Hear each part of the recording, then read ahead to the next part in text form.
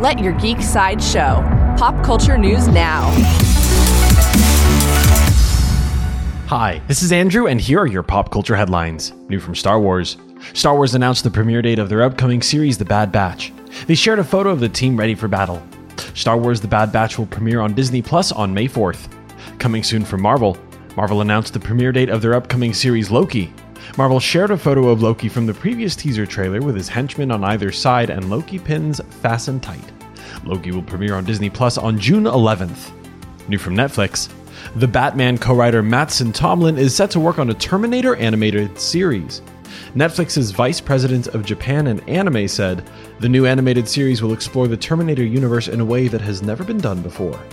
There is no further news about Netflix's Terminator anime at this time. Coming soon from Sony. According to Variety, Sony is set to make a live-action Twisted Metal TV series. It will be made with Cobra Kai producer Michael Jonathan Smith and the writers of Deadpool. There is no further news about the Twisted Metal series at this time. This has been your Pop Culture Headlines, presented by Sideshow, where pop culture is our culture. For any more ad-free pop culture news and content, go to geek.sideshow.com. Thanks for listening, and don't forget to let your geek side show.